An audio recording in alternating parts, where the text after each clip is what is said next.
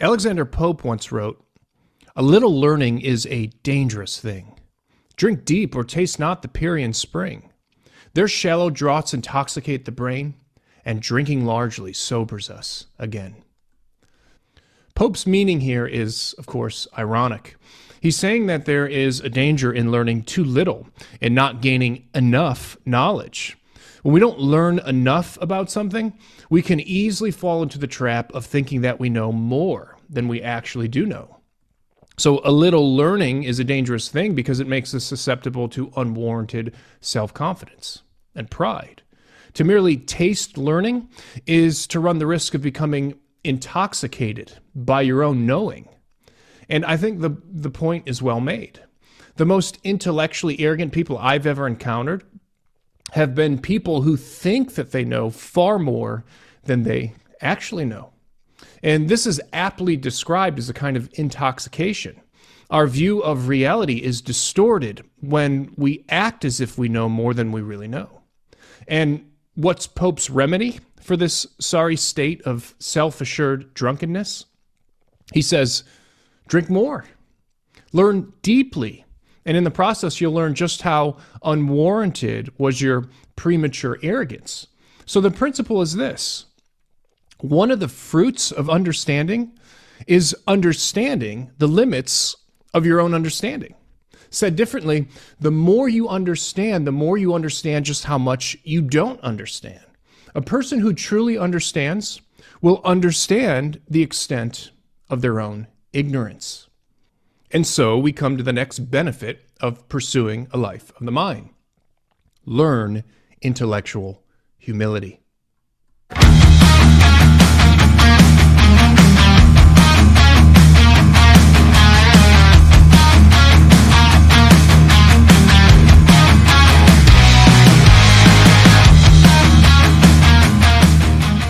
Elsewhere, I've spoken about the common notion that knowledge and pride necessarily go together.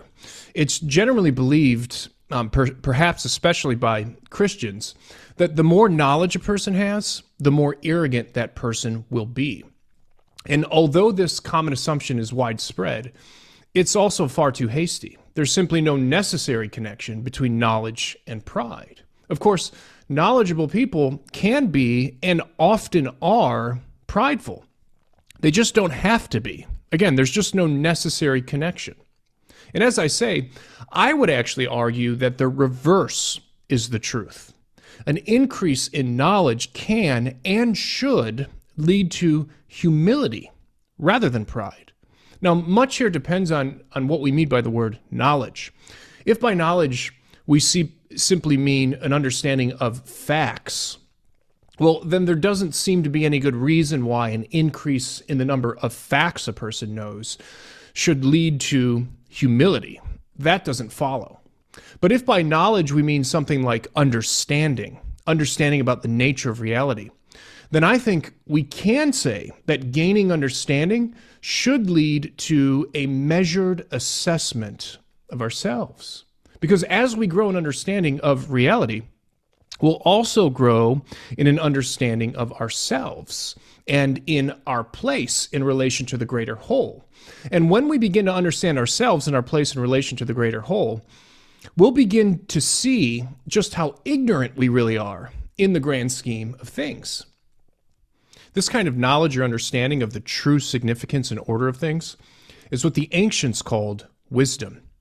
To have wisdom is to know in a qualitatively deeper way, in an ordered way, in a profound way.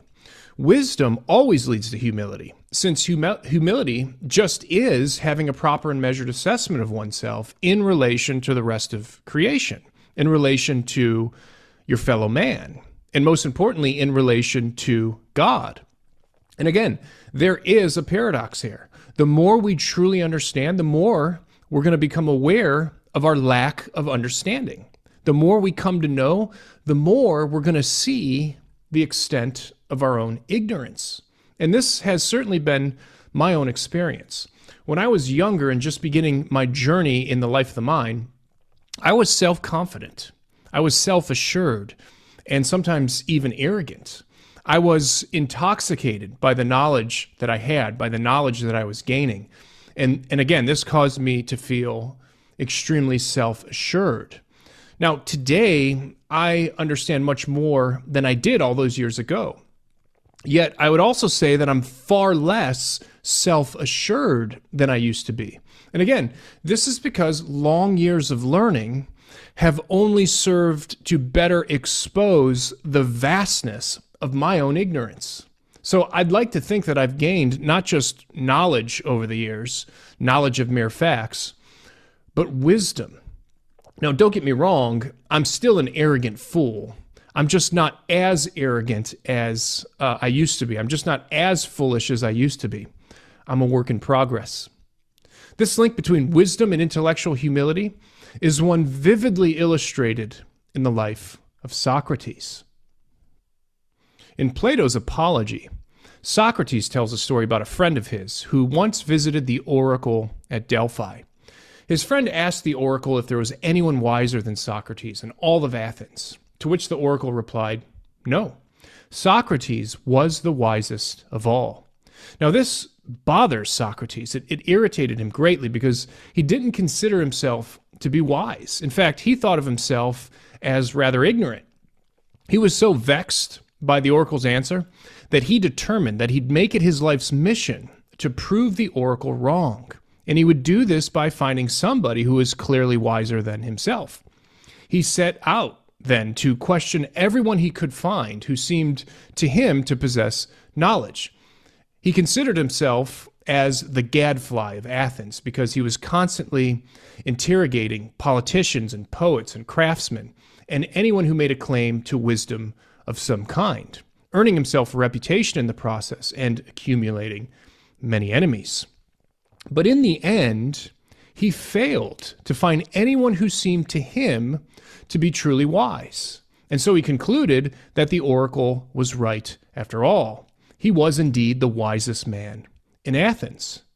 But this was not because he knew more than other men. Socrates claimed to know far less than those he interrogated. Rather, Socrates came to believe that he was the wisest because he alone was prepared to admit the full extent of his own ignorance, and because he steadfastly refused to pretend to know something when he did not. It's interesting to note that one of the inscriptions on the temple at Delphi, where the oracle resided, read, "Know thyself." For Socrates, this meant that to be truly wise was to be intimately aware of your own ignorance. And unlike those who merely claimed to be wise, Socrates was actually wise. And this precisely because he knew that at the end of the day, he was a fool. Now, Socrates was a philosopher, a word that literally means a lover of wisdom. He was a man after the truth of things. He wanted to know the nature of reality, especially as it pertained to the essence of the good or of the good life. He believed that a person who truly loved wisdom would endeavor to be a student of reality, not simply a master of the facts. A wise person will be someone eager to be taught, will be someone who is far more impressed with the depth of his own ignorance than with the extent of his own knowledge. To pursue a life of the mind is to pursue a life of wisdom. And to pursue a life of wisdom is to pursue a life of intellectual humility.